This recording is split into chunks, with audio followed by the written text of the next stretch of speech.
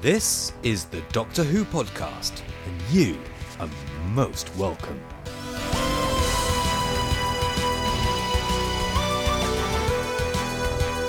Do you want me to start?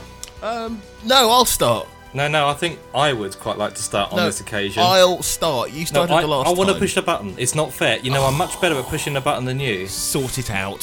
Sort it out. Okay. Oh, so you're my replacements, eh? A dandy and a clown. Oh, okay, look, you better let him talk. I've always had the greatest respect for what he has to say. Hello, yes, I'm back. Back from a beautiful beach, not dissimilar to Cromer. I'm back here in the DWP Campervan with my good friends James and Tom. Hello, guys. Hello, Trev. Hello, Tom. Hello. Look, we'll clean it up as soon as we're done here, I promise. I'm sorry about the mess. This is actually tidy. This is very, very tidy. Oh, we had Laura here. God, that was great fun. Yes. Yes. Look at that stuff on the walls, though. Did you ever figure out what that was? No. And you haven't restocked the cabinet. I tell you, I'm away for a couple of weeks and suddenly the cabinet is bare. What am I supposed to drink? No, the cabinet is still bare from when you and Tom went off on your holidays together. I mean, I just haven't bothered to fill it up again with more bottled water. Yeah, well. Oh, well, I'll just have to sit here over beside the China hutch and cope. Well, Trev, did you have a good Christmas and New Year? I did. For any of our Australian listeners or even UK listeners that might read the Australian news, North Queensland was a bit deluged by rain lately, and it's still affecting some of my northern cousins at the moment. So it was a bit of a soggy Christmas, but a good one nonetheless. Oh, that's good. I mean, we in this country, of course, have to try and put the brave face on all of the nasty winds, the snow and everything, and we say that we're used to it. And, of course, when you hear that people are going to Australia for Christmas on the beach in the sun, and then one of your friends says, oh, it's been raining, we haven't been able to go out. Oh, it just gives me that warm, toasty feeling inside. So it's good to know that you've had it as bad as we have. I just feel so welcome and warm here in the campervan, guys. Thank you very much. Rockin'. But I must say, while I was up in the wilds of North Queensland, I listened to your fantastic review of the Christmas Carol, guys. Really, really, really good. Oh. I was having that awful thing I do when I'm not part of a show, and I sit there and I start talking, thinking you're going to answer me, but realising that it's a recording. And one of the great things about listening to you guys was every question I had, you pretty much answered. A really, really well-balanced and comprehensive review, guys. Fantastic. Oh, okay. Cool. Yeah, good to hear. What is slightly concerning is when we do record when you're not there, Trev, after we've finished and I'm going to bed and you're trying to wind down, you turn the logic circuits off, I could just hear all of those answers and all of the comments that we just knew that you were going to say, just buzzing around. So you never know, we might have actually heard precisely what it was that you were saying to us afterwards. I'm in your dreams, James. I'm in your dreams. It's slightly scary. We did consider having a competition for our listeners to try and guess what you actually thought of A Christmas Carol. So, and I wish we'd gone there now. That'd have been quite funny. Okay. Well, I think they have to wait no more, because this episode I get a chance. It's me time. It's me time. Rock and roll. All right. Okay, let's do it.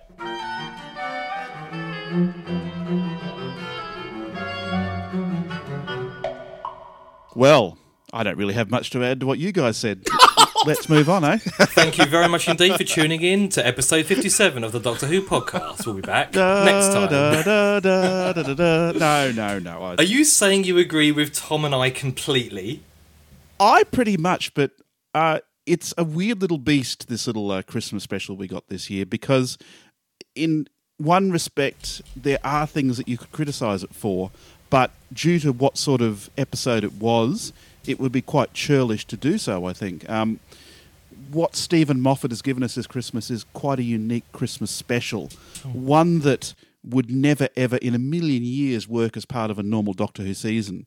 I mean, if you stripped out the Christmas elements of it and tried to put it in season 5, for example, I think it would be an episode that would be ripped to shreds. But I think due to the nature of it and I suppose the universe they were trying to set up in this story, you can really look at A Christmas Carol separately and go, well, that's wonderful, that's there. but don't try and analyse it too much because that's not what it's there for. See, that's what I was going to ask you. Were you able to? Could you actually take it seriously as a piece of Doctor Who, or was it like a Doctor Who cartoon? Well, yeah, I think that would be pretty close to what I think, and that's not a criticism of it, I will say. Again, any other time this was on, if you called it a comic, then I would probably have something really, really bad to say about it. But because it's a Christmas Day special, because it's something just so different we've been presented with this time on Christmas Day, that calling it a comic, calling it a confection really isn't that bad, because you can just sort of leave it aside and then move on to the real, in inverted commas, Doctor Who. So you're saying that the context in which you watch this particular episode actually affected your enjoyment of it? Because I find that amazing. As far as I'm concerned, I don't care what time of year it's on. I mean, yeah, things like Christmas Invasion and Runaway Bride, you can say it's got the Christmas elements in it because of the time of year. But this one, I mean, I've gone from a position where I was chatting with Tom this time last week, saying how good a Christmas special it was, and I've seen it again since. I'd only seen it the once when I chatted to Tom to start with, and I now think this is probably the best Matt Smith episode, and I don't care whether it's Christmas or not. I would have lapped this kind of episode up at any point it was broadcast. So I'm interested to hear why, what would you have thought of this had it not been a Christmas episode? You used that wonderful C word that I was going to use, context. And I think for me this episode is the ultimate in context as far as I'm concerned, because this is probably the first episode of Doctor Who I've watched like a normal person. Which is kind of strange, I suppose, because normally when I watch Doctor Who these days, I'm getting it via other means very quickly so I can review it for a podcast or whatever. I'm watching it at my pace when I want to. But due to the fact that it was shown here in Australia on Boxing Day evening, I had to watch it when it was on because I was up on holiday and I couldn't download it and all that sort of stuff. So it became a very different sort of television, and I watched it on a really small screen in this little caravan, and it really became a different sort of television. It almost became event television. Well, thanks for bringing the caravan back, by the way. I was watching it in such a unique way for me anyway, that I've only now watched it for the first time via a download when I got home yesterday. So it did change my perceptions about what this whole thing is about that I think it wouldn't have if I'd just been at home and downloaded and watched it and then reviewed it with you guys in episode 56. So you're saying that it was, for you, not only was it a fairly unique episode in terms of style, format, atmosphere even, it was the way that you consumed it. Definitely. And like I said before, I think also the story works within the context that we're presented it with. If we had a story within season 5 which had the Doctor going back over someone's time stream, totally changing his life just so he could save a ship full of people, I probably would have had real problems with this story. And I do have problems with the Doctor being such a master manipulator when you think there would be a much easier way of saving those 3,000 or 4,000 souls. But because we're doing this wonderful pastiche of Christmas Carol type fare, then it works for me. That's really interesting. I mean, one of the things I thought when I heard that America and Australia were going to be getting the Christmas special pretty much hard on the heels of the UK was I wondered how differently it would actually affect those regions, given this lovely Christmassy thing to eat at Christmas as opposed to in the middle of the summer. Actually uniting all of the fans around this thing at a decent quality, at a good time, in the place where they should be watching it, with their families, with a little bit too much sugar or a little bit too much alcohol inside them. I'm amazed to hear that it actually made more sense, or at least you were more willing to accept what it was in that environment. I mean, do you think it's important for these things to be scheduled on time and roughly transmitted in the same place? Well, yeah, I think one of the ultimate goals in the end really is to get more people watching it on a television rather than on a computer screen. And having those very, very close to UK transmission dates helps that enormously. So yeah, just from that standpoint alone, I think it's really important. The less people download it and more people watch it, and with their families, even better. One thing I want to quickly mention was I think we're all used to the fast pace of Doctor Who these days, shotgun dialogue delivery, plots that move along at quite a breakneck speed. Again, because I was watching it in such an interesting way on a very small screen. It was raining very hard that night. The television wasn't that good, and the reception broke up occasionally due to the storms. Wow. I found it really, really difficult to follow first time round. Now, I'm wondering whether modern Doctor Who is too fast. It's too quick. Many of the problems I think I had with the story the first time round were reasonably satisfied when I got the chance to sit down and watch it properly, without interruption, without storm clouds bursting over my head, without a horrible picture. My parents, or my mother in particular, who was quite forgiving of a lot of television, came away from this saying, she didn't really like it very much. Now, for my mother to say she didn't like Doctor Who, that's something pretty amazing, I think. And I'm wondering whether it's because Doctor Who seems to be made now to be consumed over and over and over, for people to go back and rewatch and pick up all this little minutiae. Now, that was one of the major criticisms of the Sylvester McCoy era, and we know where that ended up, with only Doctor Who being watched by the fans rather than the general public. Interesting. I think there's about 4 different issues there, but to start with your last point, I think Series 5 was most certainly made for rewatching, and I think several of our fellow podcasters have described it as, being made for the box set of DVDs or Blu-rays or whatever media, because you go back and you watch it and you appreciate different things each time you see it. And I think that's true. I don't believe Sylvester McCoy's era was ever made for the VHS market, if you like, at the time. I think that was just Doctor Who fans producing Doctor Who for other Doctor Who fans, almost to the exclusion of anyone else. And that's something you most certainly cannot accuse Stephen Moffat of doing. Interesting point about your about pacing. And certainly, if you listen to other podcasts as well, they actually talk and dedicate whole shows as to how Doctor Who is produced these days. And, that's the speed of the scenes. Sometimes it's the speed of the direction, the way the camera cuts between different characters. Sometimes it doesn't even focus on the characters who are speaking within a particular scene, because it's much more important that you appreciate the reaction of the characters they're talking to. And I think Rose, the very first episode in 2005, absolutely exemplified that, because it left me feeling giddy.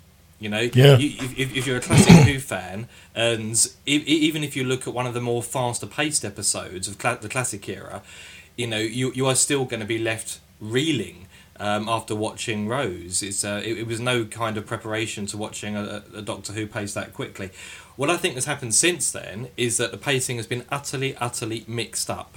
One of the major criticisms of the 2-part Solarian story in Season 5 was that it wasn't paced fast enough.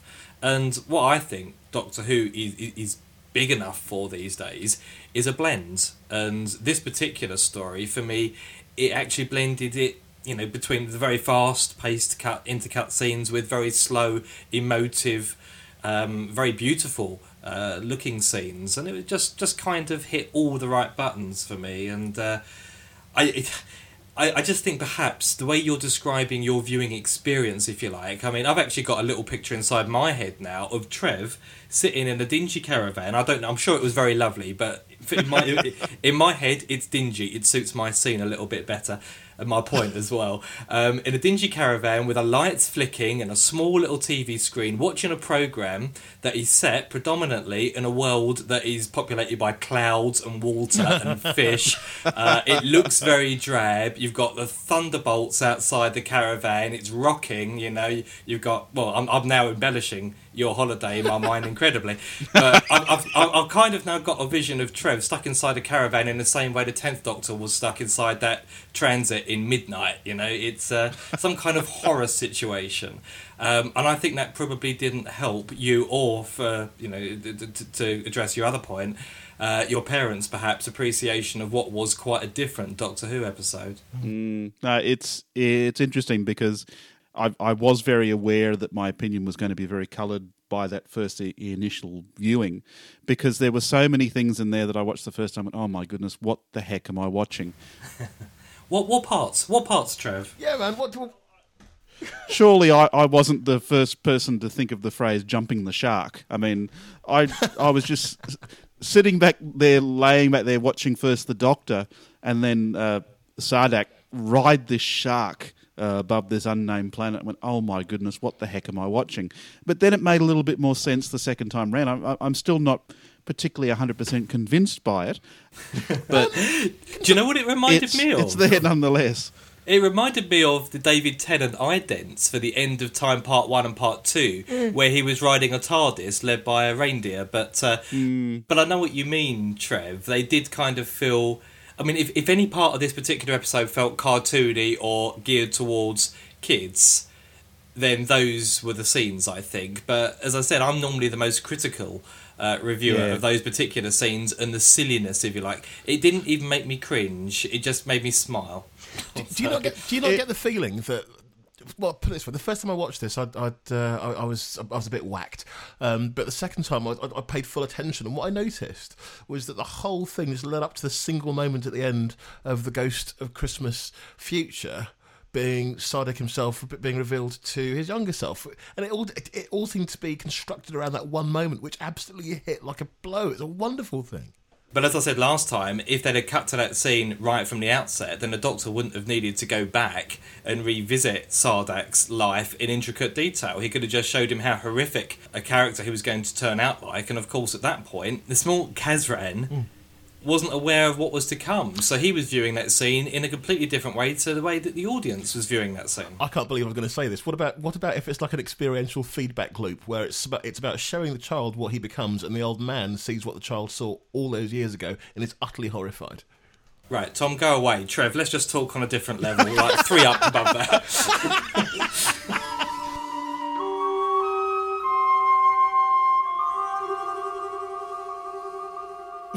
For me, it all comes back to that there are so many things in this that I could criticise, but because it's the way it's presented, like I could sit there and go, the Doctor's gone through such a convoluted way of saving this ship full of people by spending an hour or however long he takes going backwards and forwards through time. He changes this guy's life permanently, and it's just so strange to me. It was a incredible difference between almost the laid-back way the Doctor was approaching this story and the way Amy and Rory and the crew were up on the ship, because it was all fast-paced. Oh, my God, we're going to crash quick. You need to do something now. Oh, okay, I'll spend the next hour just casually strolling through Kazran's life and, change him for the better. Oh, but that's just the Time Lord's perspective on reality, surely. Urgency is something different when you got time and space as your plaything. And now that the Time Lords have gone and they don't enforce these kind of rules, I mean, that was established all the way back in Father's Day, if you remember, when Rose went back to visit her father dying. Yeah. The Doctor's basically... He's toned down his stance from Waters of Mars, but he basically does what he likes now. Yeah. Yeah. Oh, yeah. Absolutely. That all works for me. But again, I think if this had been part of a normal season, it wouldn't have, because he does that one throwaway line about when he's talking to Amy. Oh, why don't you just save the ship? And he says something very quick like, "I can't lock on." Now that's the whole reason then for this episode's existence. He can't use the TARDIS like he has in the past to tow planets. Yeah. No, he can't lock onto this small ship. So that's the whole reason this hour-long episode exists now. He has to go back and use the TARDIS in another incredibly pinpoint accurate way to change this guy's life. But again, because it's a Christmas Carol, I accept the conceit. I accept what they're trying to do. I must ask you one thing that our listeners have been emailing in about, Trev, as well, and I'm very keen to hear your opinion on this, and from talking to Tom as well, I know that he is too. Blinovich, were his theories just, a bit rubbish, or what? No, because if there's one thing I walked away from that first rain-sodden screening with, it was, oh my God, don't touch him, don't touch him, don't touch him!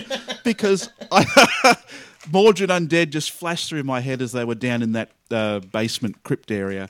And that was one of the first things I went online straight after to see what the fans were talking about it, because I was looking for a way for it to still apply, but have a new spin on it. And I think the fans have come up with a lot of interesting explanations and theories as to why the limitation effect can still work.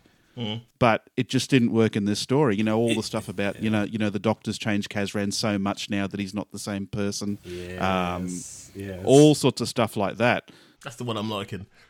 Yeah, it's the best one I've got too. But, I mean, in all honesty, this is one particular area that I just don't care about. Which sounds terrible. Doesn't it sound terrible? I mean, you think of the 507 conversation that we had and... Yes. And a fairly unique way that we record things, just like on the end of one of our podcasts. You know, we were all getting fairly worked up and enthused about that. And I don't know about the two of you, but I just can't get excited about this. You know, Blinovich works sometimes. I know, I feel quite ashamed. It's bad, isn't it? James, I'm going to have to ask you to hand in your I Love Canon hat, please. I don't think I ever had one. I think I had one that said Trev loves Canon, but only if it's on screen. Cool. A cannon hat. Yes, a cannon hat. Probably safer than a Stetson, but I just don't understand why this matters. I mean, it works sometimes. It was in Father's Day where it was ignored. It was in The Big Bang where it was ignored. Then we had the Sonic Screwdriver again where it wasn't ignored. And I just don't think Stephen Moffat's going to be bothered about something like Blinovich getting in the way of a good story. And I, for one... I'm completely with him on it. I just can't really care.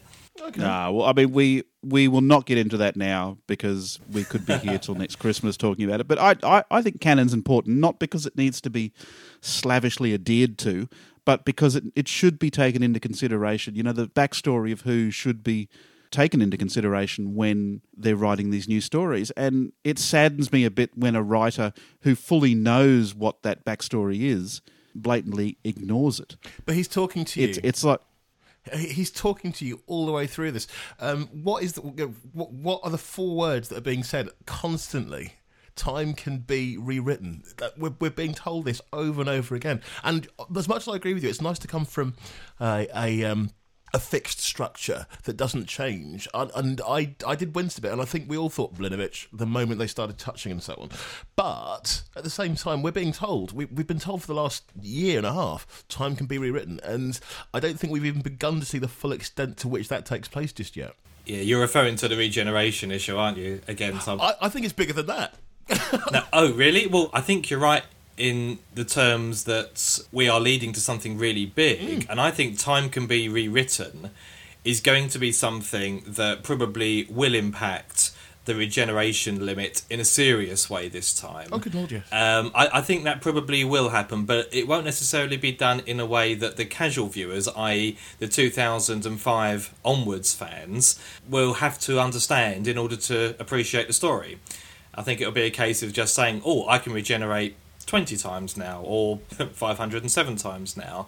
It won't go suddenly back into, you know, a story that was set on Gallifrey where it was established. No. I think we've said before that any sort of explanation to increase his regenerations doesn't need to be canon heavy. No. But it can be done really, really quickly and still satisfy the people who have watched since 1976 and also the people who have watched since 2005. So I have no fear that it will be done reasonably well, but I'm just hoping it's done with a little bit of care, realising that it only takes a small amount to keep everyone happy. Do you know, I think we know exactly how this is going to happen, or at least we can make a pretty accurate prediction about how this is going to happen. You know it involves Amy, you know it involves a lie, and you know it involves River. Absolutely. And you know it's the end of things as we know it. That whole idea of silence will fall as well. I do get the feeling that there's some stuff inside this special that will resonate through next season, but it's kind of difficult to say what it is without getting into kooky theory territory. I don't want to drag you off talking about the special, but yeah, we know River's in the middle of it. And I've got no guarantee that River isn't the Doctor, actually. I think we're going to have a completely unique special podcast for theories about who River really is, because River at the moment is the kitchen dresser, you know, in the TARDIS as well, along with everybody else. But, you know, there's been some fantastic theories being discussed over at our forum, and one of the best ones, and the more you think about it, the more this actually makes sense, which is really quite worrying, is that people seem to think that River is Captain Jack, and there are quite a lot of facts that support that rather concerning theory. That's working. Well, we won't go into detail now, but take a look on over at our forums and follow that particular thread, because the more I read it, I was thinking, oh goodness, this does actually add up. So, But that can't be right, because it was the Rani, surely. and the kitchen dresser. One of the things I did want to mention, you talked about silence, Tom, there. Now, Catherine Jenkins' song, the one towards the end of the episode, not the initial one, was all about silence. Oh, yes.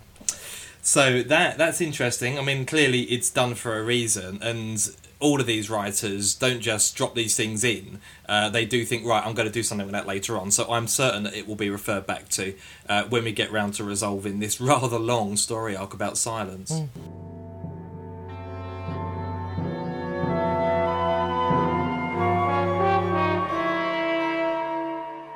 Well, I'm glad I've had the chance to really talk to you guys about the Christmas special, because I think really at the end of the day I enjoyed it. I think Michael Gambon was the most fantastic thing in that. I mean, I've enjoyed his performances for years and years and years. He was easily the best thing in that story. He just acted everyone off the floor, basically. Are you buying Matt Smith, Trev? Am I buying him? Yeah. I was probably a little bit annoyed with him in this story, but again, I wasn't particularly thrilled with him being the master manipulator. In the last episode, you made mention of how Matt Smith or the 11th Doctor seems to relate to the children a lot more, much like what Tom Baker was trying to do with his persona and his public persona when he did appearances. But I think they're tackling it in different ways. Whereas Tom Baker tried to relate to children on their level, Matt Smith is trying to be a child. They're doing very, very different things to try and pick up that younger demographic, I suppose. And I can be quite annoyed sometimes with the way Matt Smith doesn't command a room. Again, David Tennant for me didn't command a room, but Matt Smith also doesn't command a room for different reasons. And I just sat there watching him when he came down the chimney and started brushing himself off. Everyone in the room just looked at him and go, "Who the heck's this nutter?" And but that's brilliant. That's what I like. Oh about yeah. But I don't know. I mean, I'm aching for a doctor like Tom Baker, like John Pertwee, that will walk into a room and make it his. Eccleston. I don't think Matt's there yet. He's not there yet. Yeah. But it's because he's such a buffoon, because he's really a child. He is like a 5-year-old child in a 900-year-old body. Well, that's interesting, because most people say that he's got, he's an old man in a young man's body, and you've just said it the other way around. That's the first time I've heard an argument made for that, and cool. I do see what you mean, and I do know what you mean. He seems much more at ease, this Doctor, with children. And I'm making a distinction here between character and actor, because I know we kind of blended it up a little bit with the Tom Baker analogy. But I think, the 11th Doctor is very, very good with kids. Yeah. And I think that's great. And the one character we didn't mention last time, Tom, was the child, I think it was Elliot? Elliot. In this, and once again, the Silurian two-parter. Oh, yes. That's 3 major roles that have been performed by child actors since Moffat's taken over the reins, and I think this is a deliberate choice for Stephen Moffat. Oh, yes. He wants the Doctor to interact with people. I don't know whether or not he can only relate to children.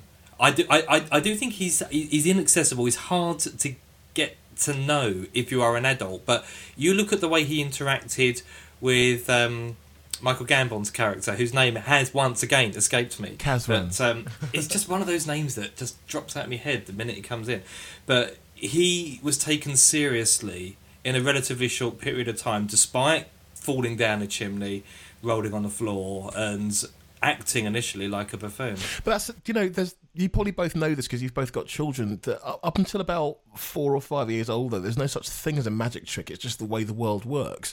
And so if you're a Time Lord and you're trying to explain something to a 5-year-old, 9-year-old, or whatever, or someone who's not quite established the laws of physics in their own head just yet, it must be a lot easier to actually relate to them than just someone who's going, but you can't, but that's impossible the whole time.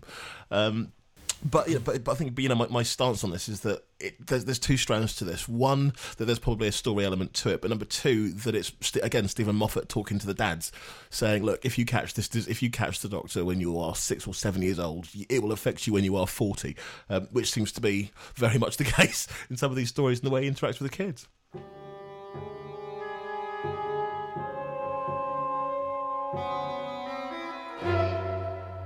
All right, one of the things Tom and I spoke about, Trev, last time was the different ways that the producers have used contemporary singers, Kylie and Catherine. So what I wanted to know was how you felt it compared. Was Kylie a decision made because she was such a good actress, as well as being very popular, in the same way that Catherine Jenkins was clearly chosen because of her exquisite voice that just gets better and better every time I hear that song for me? Oh, yeah, definitely actresses or singers like Kylie are stunt casting. They're not there because they're exceptionally good. They're there because they're exceptionally well known. That's the only reason I think she's in Voyage of the Damned. That she's a pretty young thing who's really famous for being on Neighbours and having a quite successful pop career. But when you get people like Catherine Jenkins, I think she's there because she has a fantastic singing voice and she's also incredibly beautiful. And I think I heard you guys say that it's her first major acting role. It's her first acting role of any kind. Oh, wow. Of any kind. I would never have noticed that. And so she's not being cast because she's a well-known celebrity. She's being cast because she's a fantastic singer. And I think that's very different from the reason why Kylie was in Voyage of the Damned. No, it's pretty much more or less what we'd said as well, I think. So nice to know you're on the same page there, I think. But I don't even like opera particularly, and I just can't stop listening to that song. It's rattling around my head days and days after I've seen it. I've only seen the episode twice. And I watched Confidential earlier on today as well, which incidentally is getting worse and worse, I have to say. But they did have the song, a little feature on how they recorded the song, and I find it almost mesmerising. It wasn't just a shark that was almost paralytic, after hearing that. It was me too, but I just thought it was brilliant. Brilliant piece of music. One of the things I found interesting about the Confidential was that Murray Gold only had 48 hours or thereabouts to write that tune, which I think demonstrates two things. Number one, these guys are incredibly professional because that's write the song, generate the score, get the arrangement together, get it out to the singer. Perfect. But also that he's just a supremely talented man. I mean, how on earth could you generate something? I do a little bit of music, but that's full-on professional stuff. Really quite amazing. It was a remarkable piece of music to be done so quickly. I think they had a little bit more time than 48 hours to get the full orchestra recorded and so on. But yeah, it was played on the piano, and she recorded 2 days after he'd finished writing, which I think was amazing. I have to say, I think that was probably the most interesting part of the entire hour's worth of Confidential. But for me, I mean, and it's good as well. I mean, although I'm criticising it for being too bland and boring, and this particular episode to Confidential basically narrated what happened throughout the episode, interspersed with a few cutscenes, and that is something that is new to Confidential. And one, it says to me, Stephen Moffat has closed up shop in terms of what he's actually allowing to be revealed about the show. And secondly, it's that someone is saying we've got to have an hour's Confidential when they haven't even got 10 minutes worth of material worth putting out. That to me is indicative of all the Confidentials during Moffat's era. I mean, Confidentials used to have stuff in them that was, confidential, but certainly during the RTD era, you tuned in and you were guaranteed to see something quite interesting and something about what was coming up, perhaps. But season 5 onwards, no. No, I agree completely. Yeah, I mean, I took a look back a little while ago on one of the Confidentials for season 1, where Christopher Eccleston was the Doctor, and they interviewed Christopher Eccleston, I think, about all 10 episodes, wearing exactly the same clothes in the same cafe. But having said that, they were really good. I think they were only about 25 minutes in length as well, when I actually went out. And you got some really interesting stuff. Whereas now, as I said, I think it's just a case of a very cheaply produced show giving very little information. And the reason why I said earlier it's a good thing is because, of course, there's a lot more surprises coming out in the episodes. People aren't willing really to talk about, how they make the episodes of Doctor Who, and I think that's a good thing generally. Yeah, I'll go with that. Do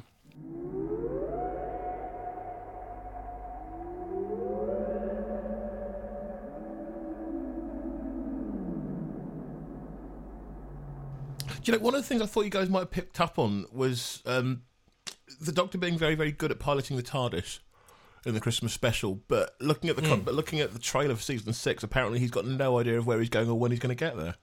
Yeah, that's something I kind of alluded to when we talked about the whole reason for the Christmas Carol episode, that he couldn't lock onto a spaceship, but he could do pinpoint multiple movements of his ship to go backwards and forwards through time. And again, it's just the inconsistency that the TARDIS is erratic these days when it needs to be, and incredibly accurate when it doesn't need to be. Oh, I like that. That adds a little bit more to the character of the TARDIS. Do you think about the Unquiet Dead? You got the wrong year and you got the wrong Welsh town. Didn't go back and correct it.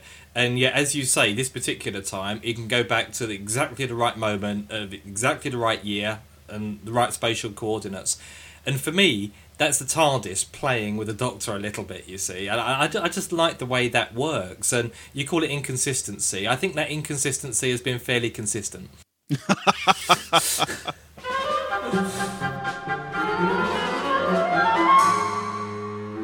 So, Trev, the question I'd like to ask you is, would you rate this higher, the same, or lower than any of the RTD specials?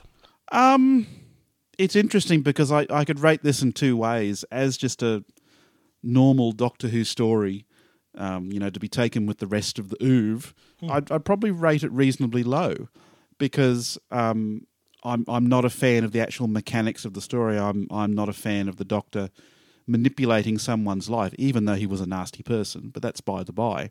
I don't think we've really ever gone down that road before.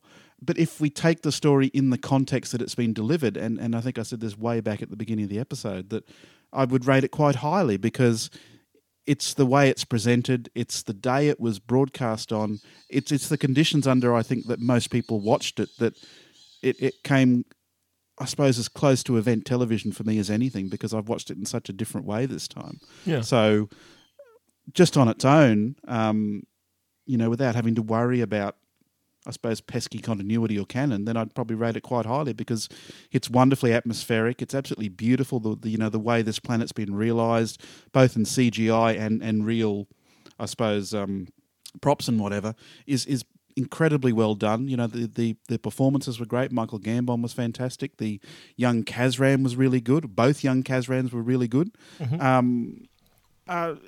It was a really enjoyable hour of television. So, on one hand, a low score, on the other hand, a high score. Oh, and you accuse the Doctor of being inconsistent. There you are. You got the most diplomatic answer you will ever get from Trev there. Yes, I liked it, but yes, it was quite weak. It was good. It was bad. That's cool. Well, would you watch it again? Maybe that's another question. That's interesting. I'm probably not sure whether it would have a massive amount of rewatch value for me. It probably may do next Christmas, I'd say, because I think it's really the first Christmas special that has so embraced the day that it's broadcast on. I mean, I think it's the first Christmas special to really do that properly.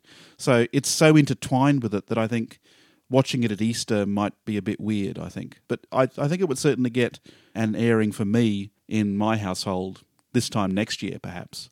Okay. Aren't Australians used to watching Christmas specials at Easter? Well, pretty much. I mean, yeah. I mean, we're well, kind of, yeah. But I think Australian TV's got a bit smarter these days that they will save up Christmas specials for all the various British and US shows to actually be around Christmas. Yeah.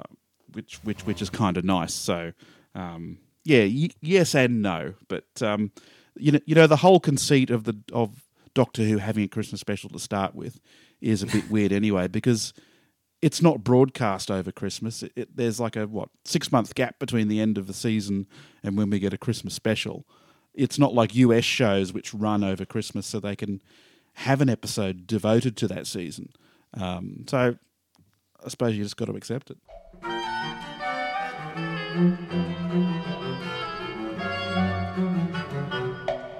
Okay, well, Trev, I have to say it's been really interesting getting your insight and your views on this particular episode. I have to admit, I thought they were going to be much more extreme than they were. I thought you were going to kind of blow a gasket over the Blinovich thing, I have to say.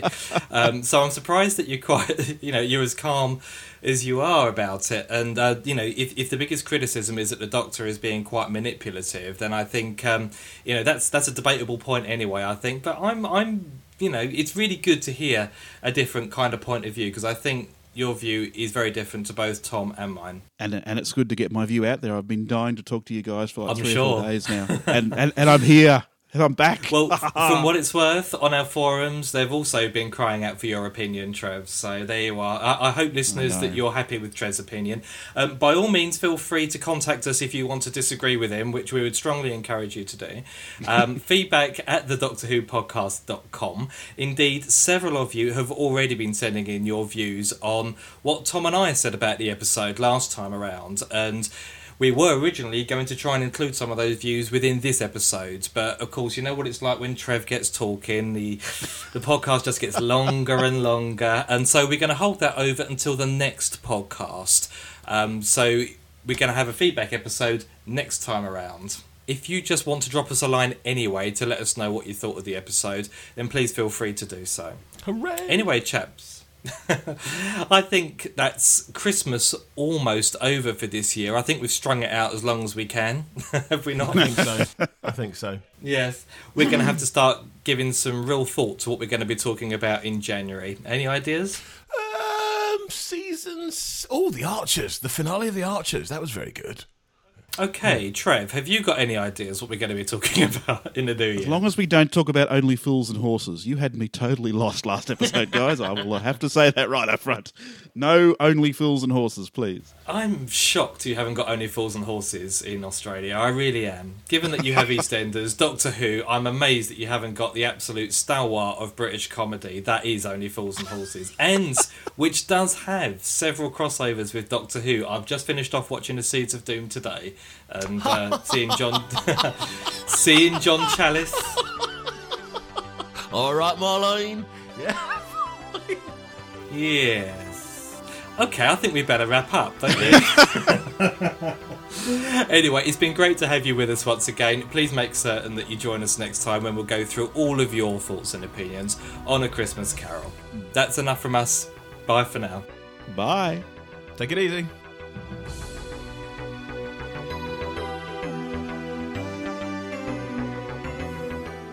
That was the Doctor Who podcast, which you can find at thedoctorwhopodcast.com. If you have any feedback, please send it in to feedback@thedoctorwhopodcast.com. You can also find us on Twitter, Facebook, and via the Doctor Who podcast forums. Thank you for listening. Take care.